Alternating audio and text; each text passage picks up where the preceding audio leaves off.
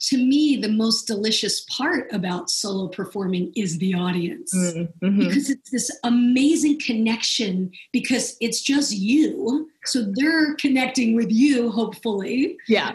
And you're connecting with them. And when you're in the zone and you got the laughing going and the audience is roaring, I mean, honestly, there is absolutely nothing like it.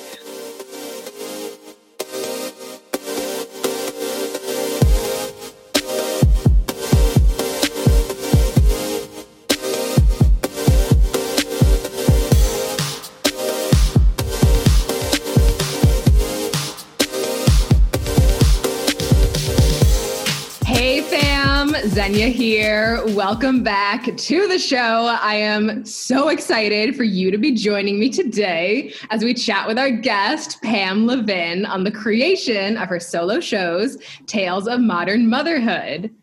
Oh, yay! Thanks for having me today. I'm so excited. Yay! But before we dive into today's episode, just a quick reminder to please subscribe to the show. Whether you are listening on iTunes, Spotify, Audible, Google Play, press that subscribe button so you can stay up to date on episodes. And head on over to patreon.com/Xenia to join the fam and help keep this show going every single week and get access to exclusive content, behind the scenes content, and early access for my music and writing. Again, that's patreon.com/XENJA. Your support means the absolute world to me. And now it's time for some shameless self-promotion. Have you heard my new electronic EDM single, Running with Wolves? If not, head over to xenia.bandcamp.com to listen to and purchase this moody, mystical single that tells the story of a lone wolf breaking free of all the external noise to let her inner light radiate outwards. And stay tuned for the kick-ass music video happening soon. Pam Levin is an actor, writer, and voiceover artist and award-winning solo performer. She has been performing one-woman shows for the past 22 years, and this year was asked to open and close the Whitefire Annual Solo Fest Best of the Fest 2020. She opened on January 8th, 2021, with her smash hit comedy, Tales of Modern Motherhood, Part 1, This Shit Just Got Real, and will close with a brand new show with the working title, When I Turn 40, A Prediction or Self-Fulfilling Prophecy. In 2019, Pam did something that had never before been done at Solo Fest. She performed 3 completely different one-woman shows over the course of the 2.5-month festival. She toured all over the world off and on for 6 years with the show The Quiet Room, for which she won an ADA award in Los Angeles for Best Solo Production.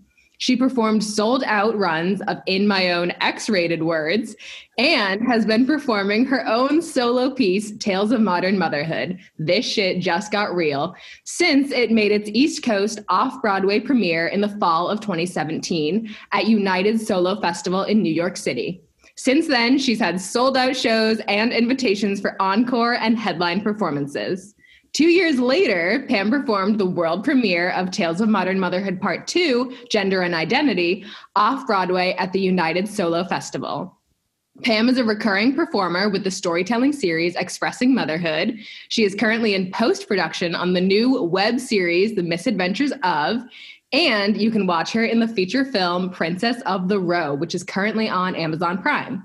Pam has also narrated over a dozen children's audiobooks and is a proud mother of 2 amazing kids, Bella and Darby, and the bride of her Romeo, Brett. Hi, Pam. Thank you so much for being here. Oh, my goodness. This is a huge treat. Thank you so much for having me. Yes, of course. So we actually met a year ago. It's actually been a year. Oh, my gosh. I know. I think it was that weekend, like a couple of weekends ago. I was like, oh my gosh, this was last year where we did Expressing Motherhood together. Oh my goodness. That's exactly right. And I loved your piece. I think you're just an amazing artist and writer and performer. And I was so thrilled to get to know you. And so, and now a year later, becoming better friends and being a part of your show, your podcast, this is just a huge honor. Thank you so much. Oh, of course. Truly, like, I love you so much. And you're someone who, like just makes me feel like my existence matters. Like, not to get too deep, but like when you texted me on Christmas, I was so surprised and grateful because like Christmas, like the holidays, and especially with the pandemic, like they're hard, you know? And so to get that message of just like pure love from you, it's like, oh my God, I love you so much. So yes, when I was like, I'm doing a podcast, I was like, I have to have Pam on, like no question. I feel like you and I are cut from the same cloth, you know, like art is in the fabric of your being. And that is so obvious through your Instagrams and your personality and your beautiful music and your amazing writing. So I love that. Yes. Oh my goodness. Okay. So can we start with just what brought you to solo performing in general? Like I would be a hot mess. Like, I don't think I have the attention span or the energy levels to do a solo show, but I'm just curious, like what drew you to solo performing? Well, it's kind of interesting because I had seen my first one-person show, oh gosh, back in my early 20s. One of my dearest friends, Signe Grant, was doing an amazing piece all about her chakras. Ooh. And I remember, and she's so artistic herself, she had like ribbons, colored ribbons that would reflect the chakras from all different parts of the ceiling, and it would affect her body. So it was very physical, and it was just the most gorgeous piece, and it was very poetically done. And I just thought, that is something I have never witnessed in my life. And it really wasn't on my radar. I had gone to the National Shakespeare Conservatory and had my training there, and was interested in theater and film and TV and more contemporary stuff. I really didn't know very much about solo work. And then when I was in New York City living there, I was doing a show, The Dining Room, A.R. Gurney, on like a 6-floor walk up in Hell's Kitchen. And this producer was in the audience, and I played about 6 or 7 different characters. And after the show, she came up to me, she said, I'm working on a project. It's a 1-person show. I think you're perfect. It's about a woman who's manic depressive schizophrenic in a mental institution. Yes. Oh my God. I thought, and you think I'm perfect? Like, is this a compliment? I don't even know. But I remember reading the script and thinking, this is so hard. The woman is Roman Catholic. I'm Jewish. I didn't know anything about mental illness. I just thought, I don't know if I'm the right person for this piece. But the challenge was so exciting that I thought, you know what? I'm going to give this a shot. And I memorized it. We worked together, and it was a 1-week run at the Crane Theater in New York City. We sold out every performance. And I thought, oh my gosh, this is something I like thoroughly enjoy. Just this medium of me being the only person on stage and just performing my guts out, you know, is like coming from my loins, the tears and the laughter and the whole 9 yards. It was so exciting and rewarding that it became, it became my favorite thing. So yeah, that sounds amazing. And truly watching you, like having watched you perform, like, oh my gosh, you're in your element up there solo performing. You truly are. Thank you so much. I would love to know just like, what are some of the challenges of solo performing? Oh, there are quite a few. Yeah. I'll tell you that. Yeah. Number one, I think it's a lonely way to perform. And that's one of the things that sometimes I'm like, I have to really like psych myself up, especially doing a show like The Quiet Room where it's very serious. I always try to find the humor in any show that I'm doing, because I think humor it's such a great way to have levity. I think it's hard to listen to something heavy for long periods of time. You really have to inject the funny, you know, and the comedy. And I don't mean comedy. I don't want to make fun of something like mental illness or anything like that, in all due respect. But just adding that lightness to kind of put a smile on your face. And look, if we can't laugh at ourselves, who can we laugh at, right? Absolutely. Oh my gosh. Humor is to me, it's like one of the most effective and best medicines. And it's true. Like, it's not making fun of it, but it's a way of like coping with and managing really difficult situations. So yeah, I totally get that. That's exactly right. And I found that when I wrote part 2, I was back in that headspace of, wow, this piece is a little bit heavier than I'm used to doing. I haven't done that in a while, because part 1 is sheer comedy. You just saw part 1. Yeah. But part 2, dealing with gender and identity, especially coming from such a personal place where my child was going through that, which we could talk about later for sure. It was really tapping into my heartstrings, and I was in the middle of it at the time. So I had to really try to separate myself to find the funny. Mm-hmm. And that was challenging. Yeah. Because I didn't think anything was funny at that time. I was just trying to deal with what was going on and be a supportive, amazing parent to the best of my ability, with 0 tools in my tool belt. Yeah. I think that's relatable for pandemic parenting. Yes. So yeah, nobody was prepared for lockdown and school going online. Like, I can't even imagine how difficult that has also been. Oh yeah, I'm not going to lie to you. I see how people take to the drink. I do. I mean, it is a really challenging thing. Me, I went to chocolate. I went to Costco, got a big monster, really good chocolate there, by the way. I got to tell you, that Kirkland brand, it's great. There's a Costco going in like walking distance from me. They're building it right now. It'll probably be finished by the time I'm heading out, but yeah. Oh my God. Yeah, that is one of my weaknesses, Costco. I'm not going to lie to you. Amazing. I didn't ask this in the script, but I'm curious. Do you, as a solo performer, like find that you feed off of the audience a lot more than if you were not a solo performer, or does it not matter? You know what? To me, the most delicious part about solo performing is the audience, mm-hmm. because it's this amazing connection, because it's just you. So they're connecting with you, hopefully. Yeah. And you're connecting with them.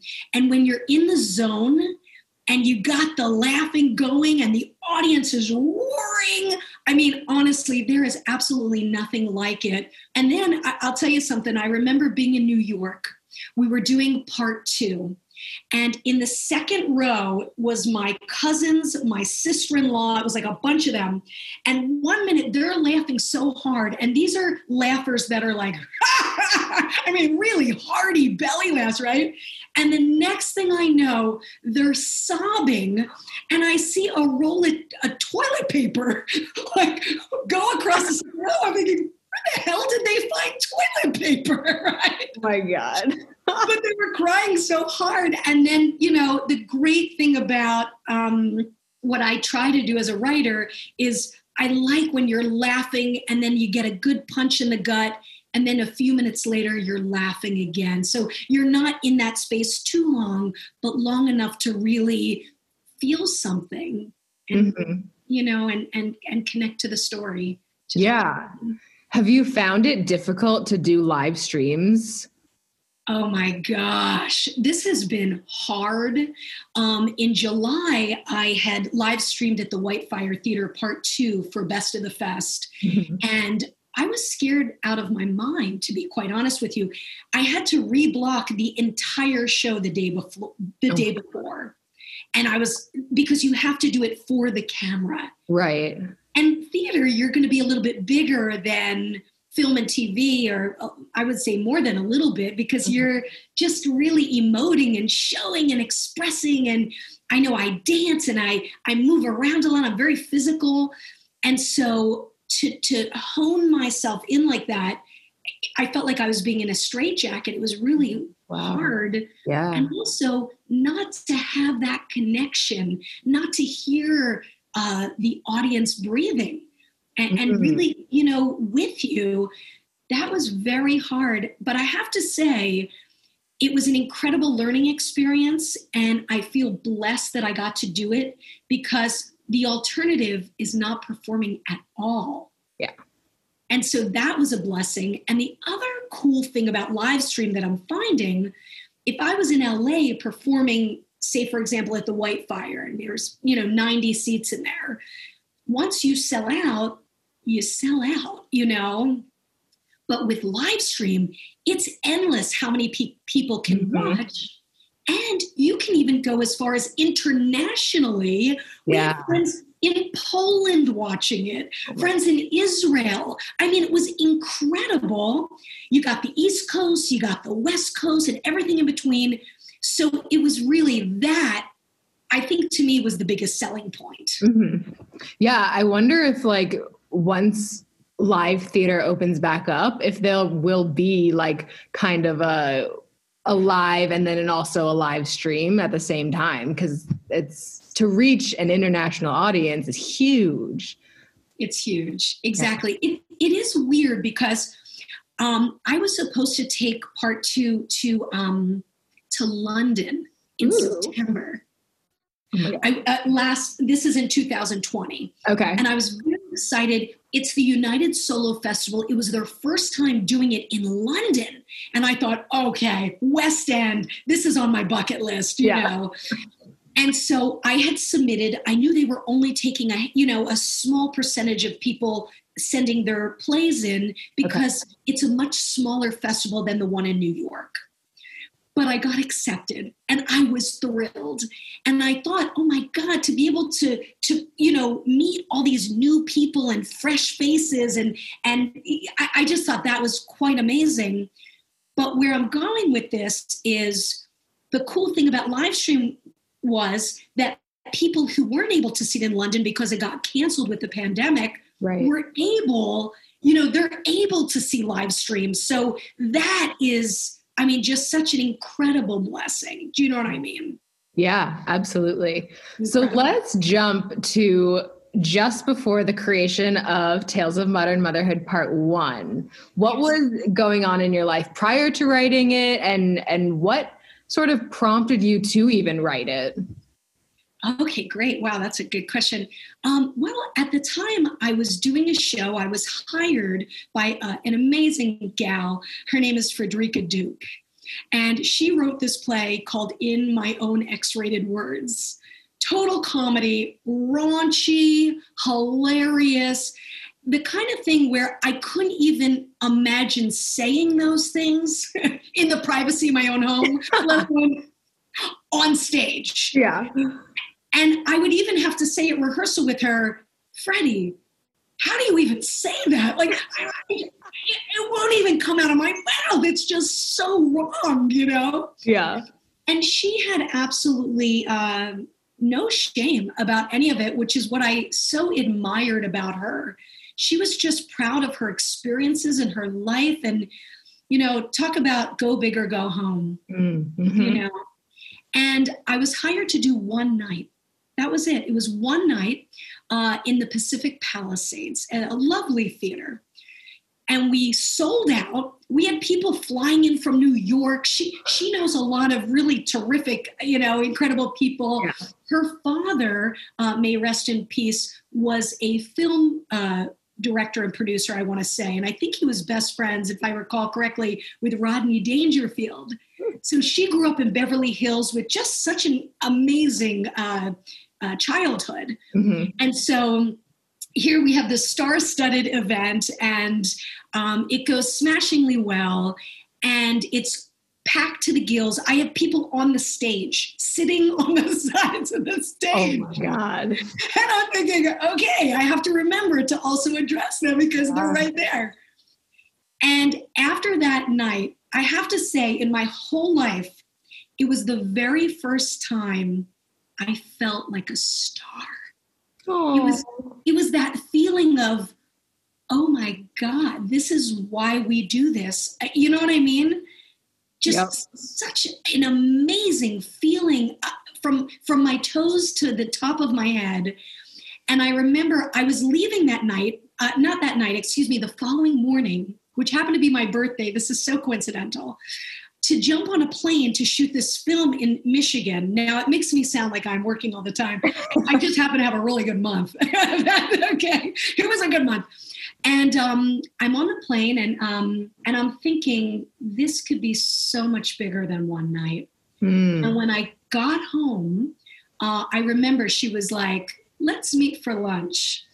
And we did, and we wound up doing the show off and on for 3 years. Oh my God. We sold out every single performance, and we took it off Broadway to the United Solo Festival as well. Wow. We sold out 3 nights in New York.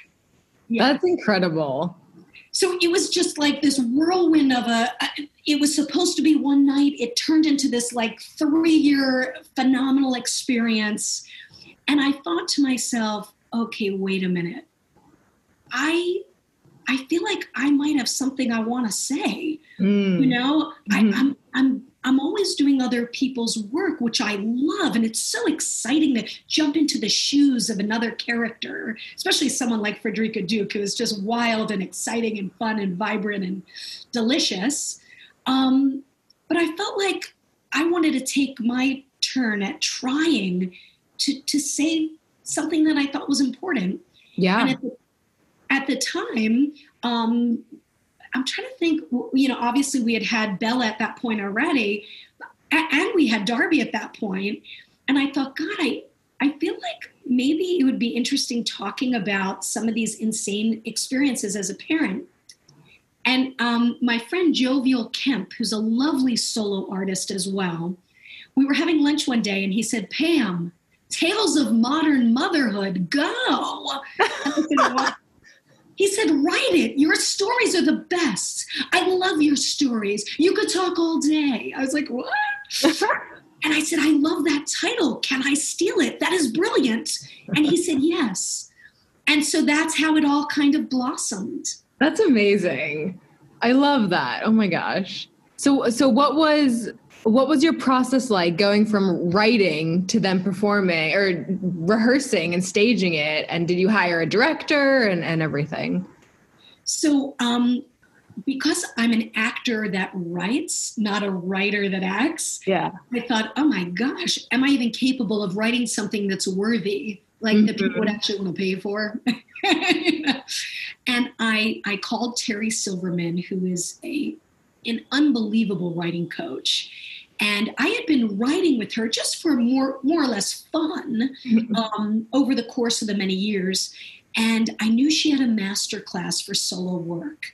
And I said, I think I want to jump into this. And she was just such an incredible mentor to me that she really helped me through the process.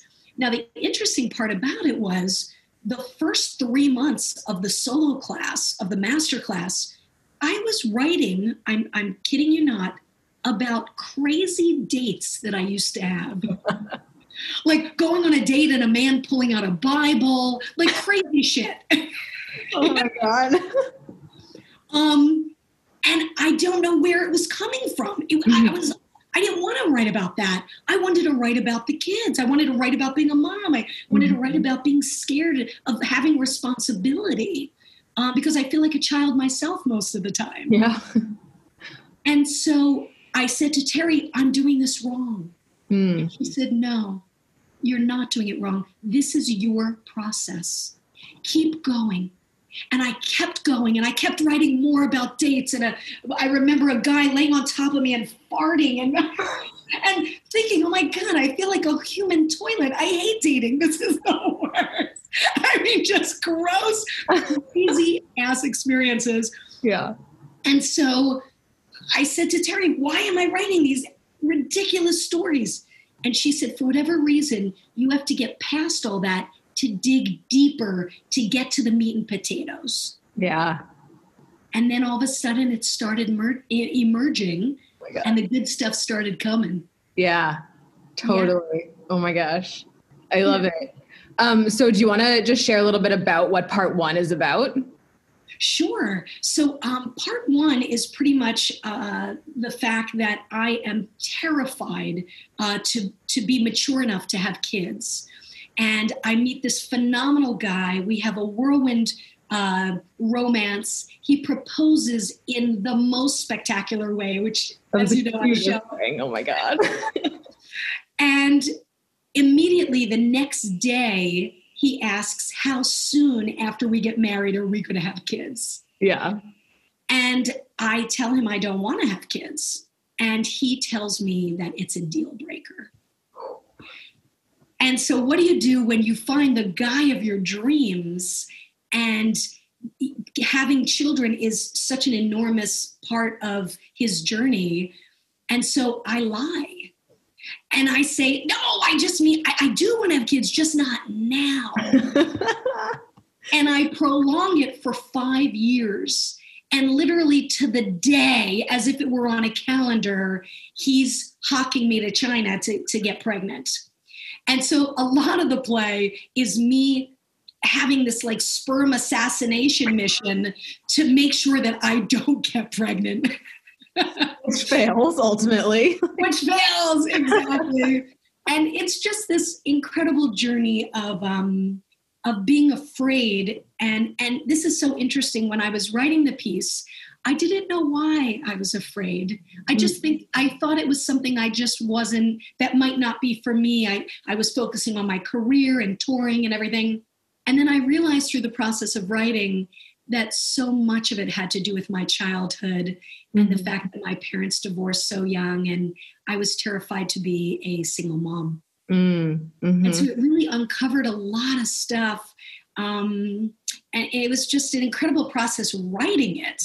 And then, performing it and having such a blast, having no idea 5 years later it would still be, very successful and popular, and which just makes it so rewarding and fulfilling. Yeah, totally. I mean, and it's interesting too, because I don't want to have kids, but I feel like there is like a societal like expectation that we're all just going to be moms. Like that's what we're going to do. Yeah, I feel like we all have our own journey. And if we were all the same, it would be really boring. Oh my gosh. Yeah.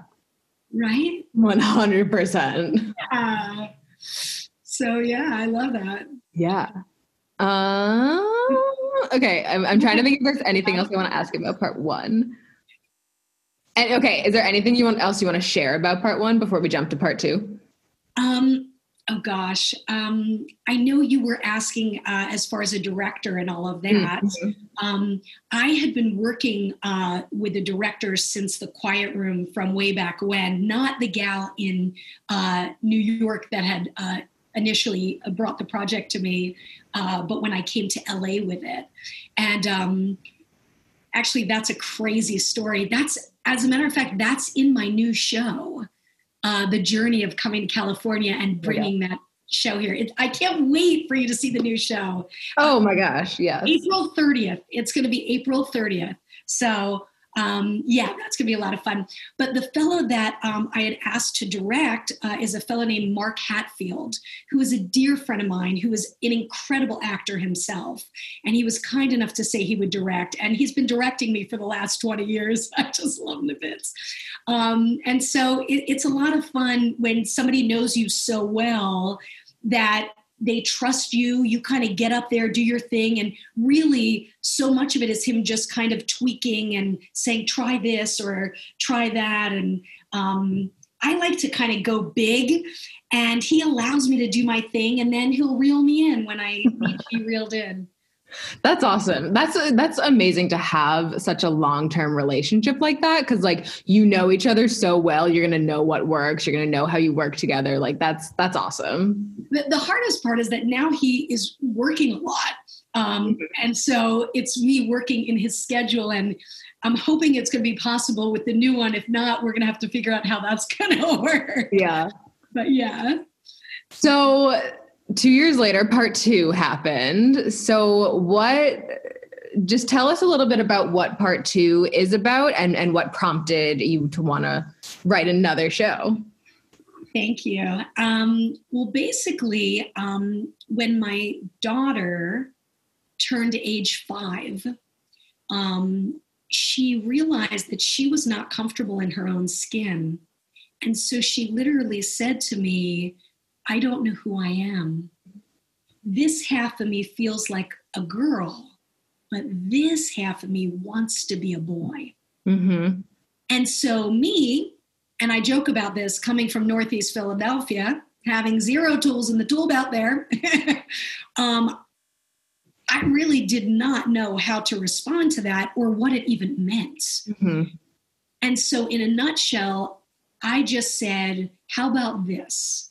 How about we don't focus on a boy or a girl? Why don't we focus on just being Darby, which is my daughter's name? And so that's what we did. Darby was Darby, just not focusing on anything other than being true to Darby's self. Yeah. And that worked for quite a while until it didn't work anymore. Mm-hmm. And Darby was ready to shed his female skin and transition into the he, him, his pronouns. Mm-hmm. And this was something I knew very little about. And speaking of my girlfriend, Signe, who did the one person show way back when, she is a therapist and she lives in LA now. And she had been such an incredible friend and guide helping our family through this whole transition period. And I have to say, even though it was a scary time, because I think as a parent, you have fear for your kid. You always want your child to be successful and thrive and not have issues or problems or anything like that. But inevitably, in any family, all kids usually have something going on. I mean, nobody's perfect. I mean, I know I'm not perfect. I have my own stuff to deal with. We all have stuff. Right? And so I just wanted Darby to know that my husband and our daughter Bella, that we were all there for Darby, no matter what, regardless, he, she, whatever, that we love Darby just the way he is.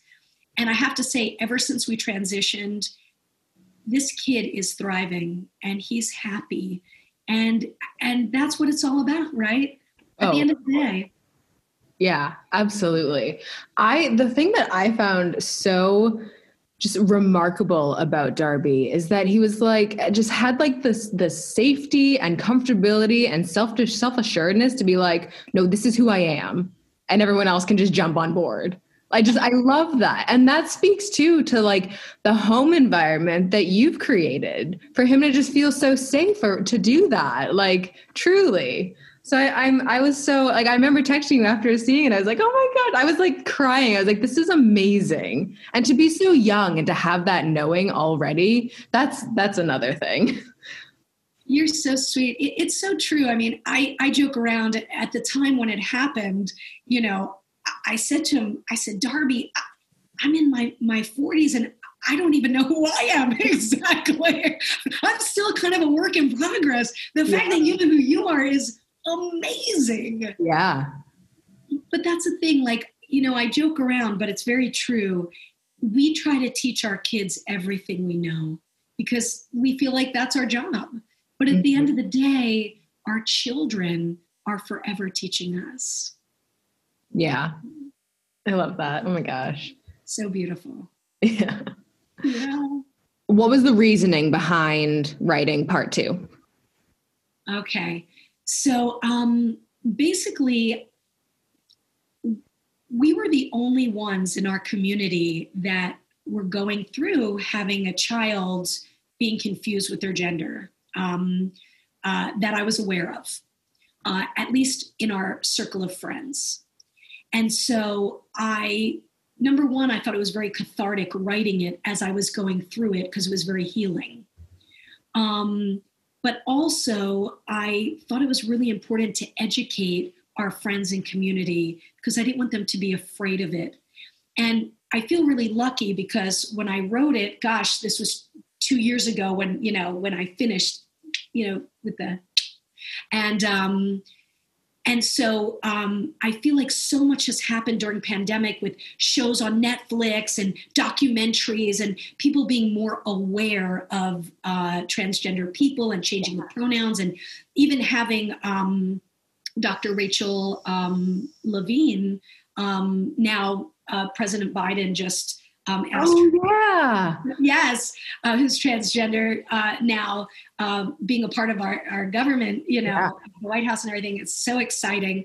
And so I feel like more and more we're becoming more comfortable and open-minded about that. And still, we have such a long way to go. But what was really amazing when I launched the show, I was having a lot of the parents come from our school, and a lot of them were very apprehensive. And I really think some of them disagreed with this choice because they really didn't know a whole lot about it. And not tapping myself on the back, but I feel like because I wrote this play in a very non-threatening way, using a lot of humor, I felt like it was easy to digest and it made sense. And it was like, oh, okay, that's what that means? Oh, that's not a big deal. Why are we making such a big deal about this? Yeah. And so I feel like, at least in our community, it really opened the eyes of so many of our friends and family. I feel like it was a blessing that it got done, even though it was painful in the process. Sure. Because it was happening in real time. Okay. As it was actually happening faster than I could write. Yeah. So that was tricky. Yeah. Yes. I wonder if, because it was so full of comedy, your show, like that allowed people to not have their walls up and feel like so steadfast and like defensive about their own beliefs that they could then like understand and not feel like they have to like just automatically dismiss, I don't know. Does that make sense? It makes perfect sense. Absolutely. Yeah. Actually, I said there was no one in our community, and I want to rephrase that. There was a child 3 years prior that in third grade changed their pronouns as well. Okay. They were the first ones at our school. We were the second, and that happened 3 years later. And so because Darby was changing in third grade and transitioning, the teacher that had gone through it 3 years prior became our teacher. Oh. She made the transition so much easier because she was familiar with this. She had gone through that. Yeah. And Mom, who was a pioneer at our school, doing this and being so brave, she taught me so much, and I really commend her, and I thank her from the bottom of my heart, because she made this so much less scary, and it really was a great experience, from the principal to the teachers to the staff. Even the kids, for the most part, were very kind, very few and far between. There was one child I remember who was confused and said, "Is it true that Darby is now a boy?" And, I talked to her and I said, "Since you've known Darby, do you remember Darby ever dressing like a girl?" "No." "Right. So it makes sense that Darby didn't feel comfortable being born a girl. He always felt like he was a boy." Yeah. And so we're using the he, him, his pronouns because that's the way he feels comfortable. I think I said more articulate than that. But it was something to that effect. Yeah. And she's like, "Oh, that makes sense." Yeah. Totally. I think like so many, I don't want to like boil it down to this, but I think a lot of issues come from a lack of understanding and a lack of education. And so it's like when we have those conversations and we're not afraid to have difficult conversations, like we're opening ourselves up to more and more love. So it's so true. There was a mom, and she came up to me. She said, "Gosh, I've heard a lot of great things about your show. Congratulations." I said, "Thank you. That really means a lot to me. I'd love for you to come and check it out." And she said, "Oh, no, I couldn't do that." And I said, "Oh." I said, "I just want you to know what's going on in our household is not contagious." And she looked at me and I said, and her daughter had come up and said, "What's contagious?" And I said, "A rash, honey. A rash is contagious." Yeah. Because I just wanted her to know, if you come to the show, you're not going to catch this. Yeah. You know? Yeah. Yeah. Definitely.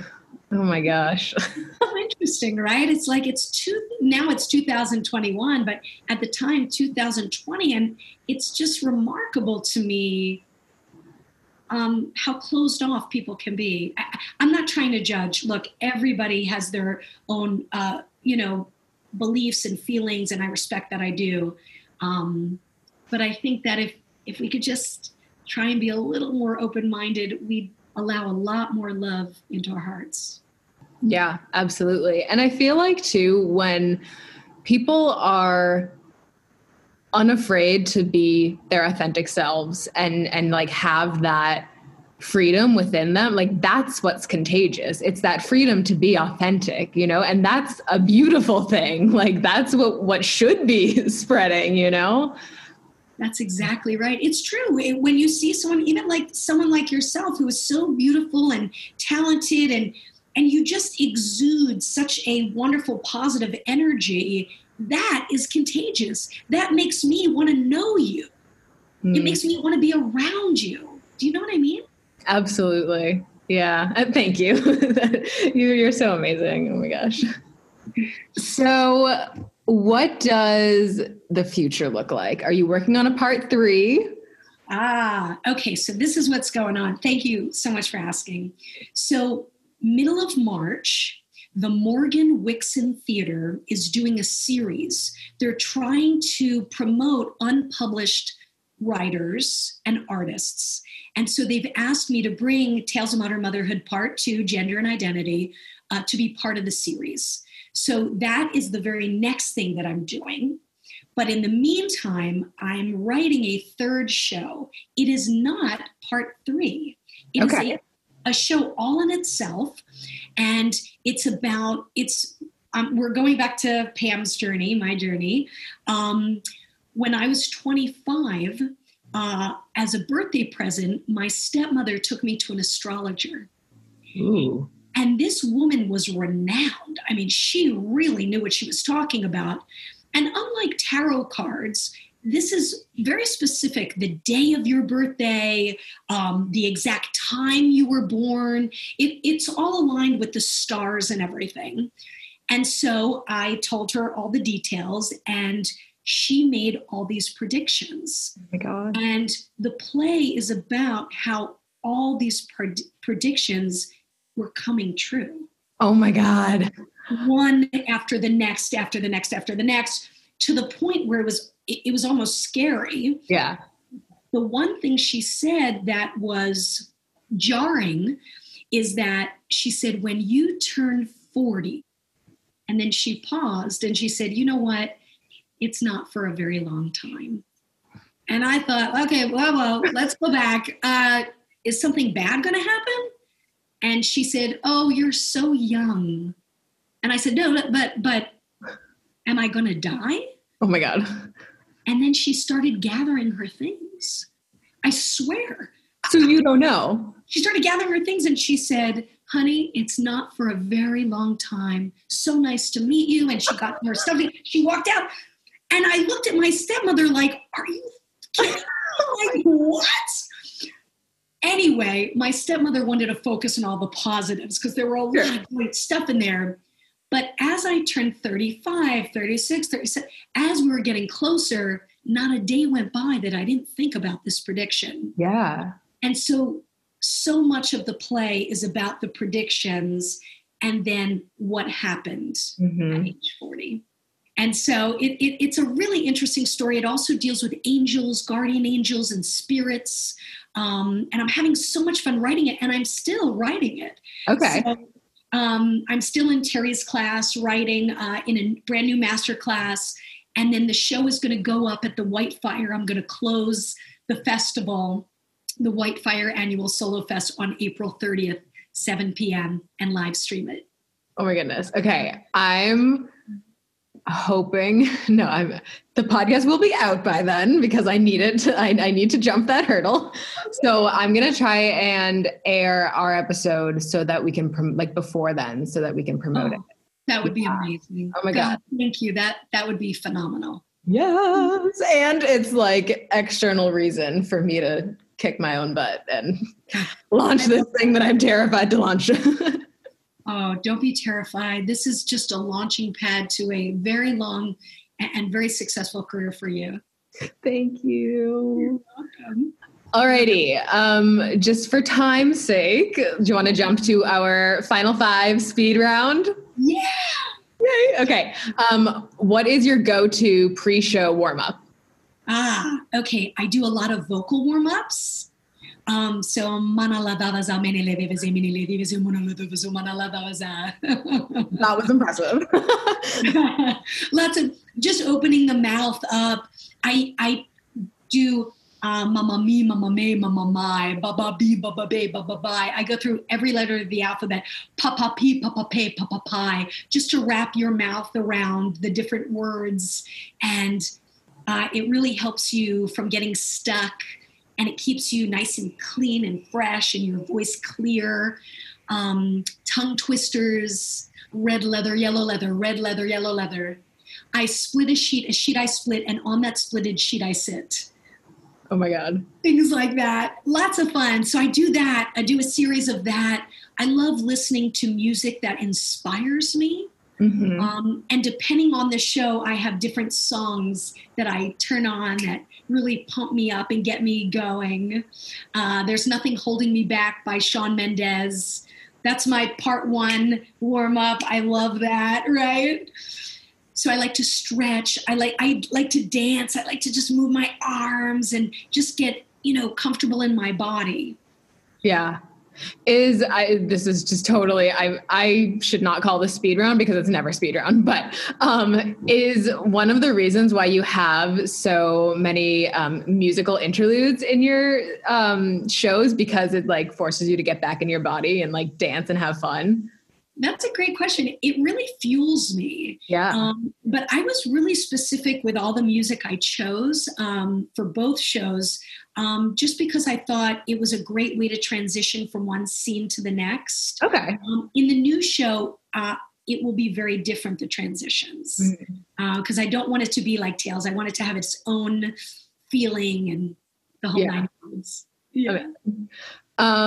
What is one thing you miss about performing for a live audience? And we've kind of talked about that as well. That instant gratification, the laughter, the tears, being able to walk into the audience and play with the audience. Yeah. That's fun. Yeah. What is one piece of advice you have for solo performers? Trust yourself. You know this story. It's your story. So if, God forbid, you go up on a line, breathe, make a physical adjustment. I'm telling you, it will come back to you. Or just grab the next line that comes into your head. It's so weird. So many times you're on stage and you're having fun, especially if sometimes I go into the audience and I start playing, then sometimes I'm not sure where I am. I was having so much fun that I was like, oh my God, where am I? So if you breathe, I had an instructor in Philadelphia. She's the best teacher I've ever had, Irene Baird. And she would say, Pamela, breathe. Make a physical adjustment. And sometimes she'd make you do this. This is really ugly to look at, but it's really fun. And it like opens up your jaw and everything. Now, obviously, don't do that in front of your audience. But whatever it is, even if it's just walking to the other side of the stage, that physical adjustment will trigger, words will come back to you. That's also great advice for life in general. I feel like just breathing and moving your body. Like those are 2 things that if that's the only thing I do in a day right now, that's okay. So, yeah. Amen. Yeah. Okay. 4, what is one piece of advice you have for someone writing their solo show? Find Terry Silverman. Creative Writes. She is the bomb diggity do. Honestly, she will help you, guide you. She will hold your hand through it. Yeah. She knows her stuff. I was in her class for a little while. She's good. Yeah. Okay, last question. What is one thing you learned throughout the process of writing and performing your own solo shows? I learned that my voice was important. Yes. Yeah. I love that. Oh my God, I'm so glad we're ending on that. What an amazing end.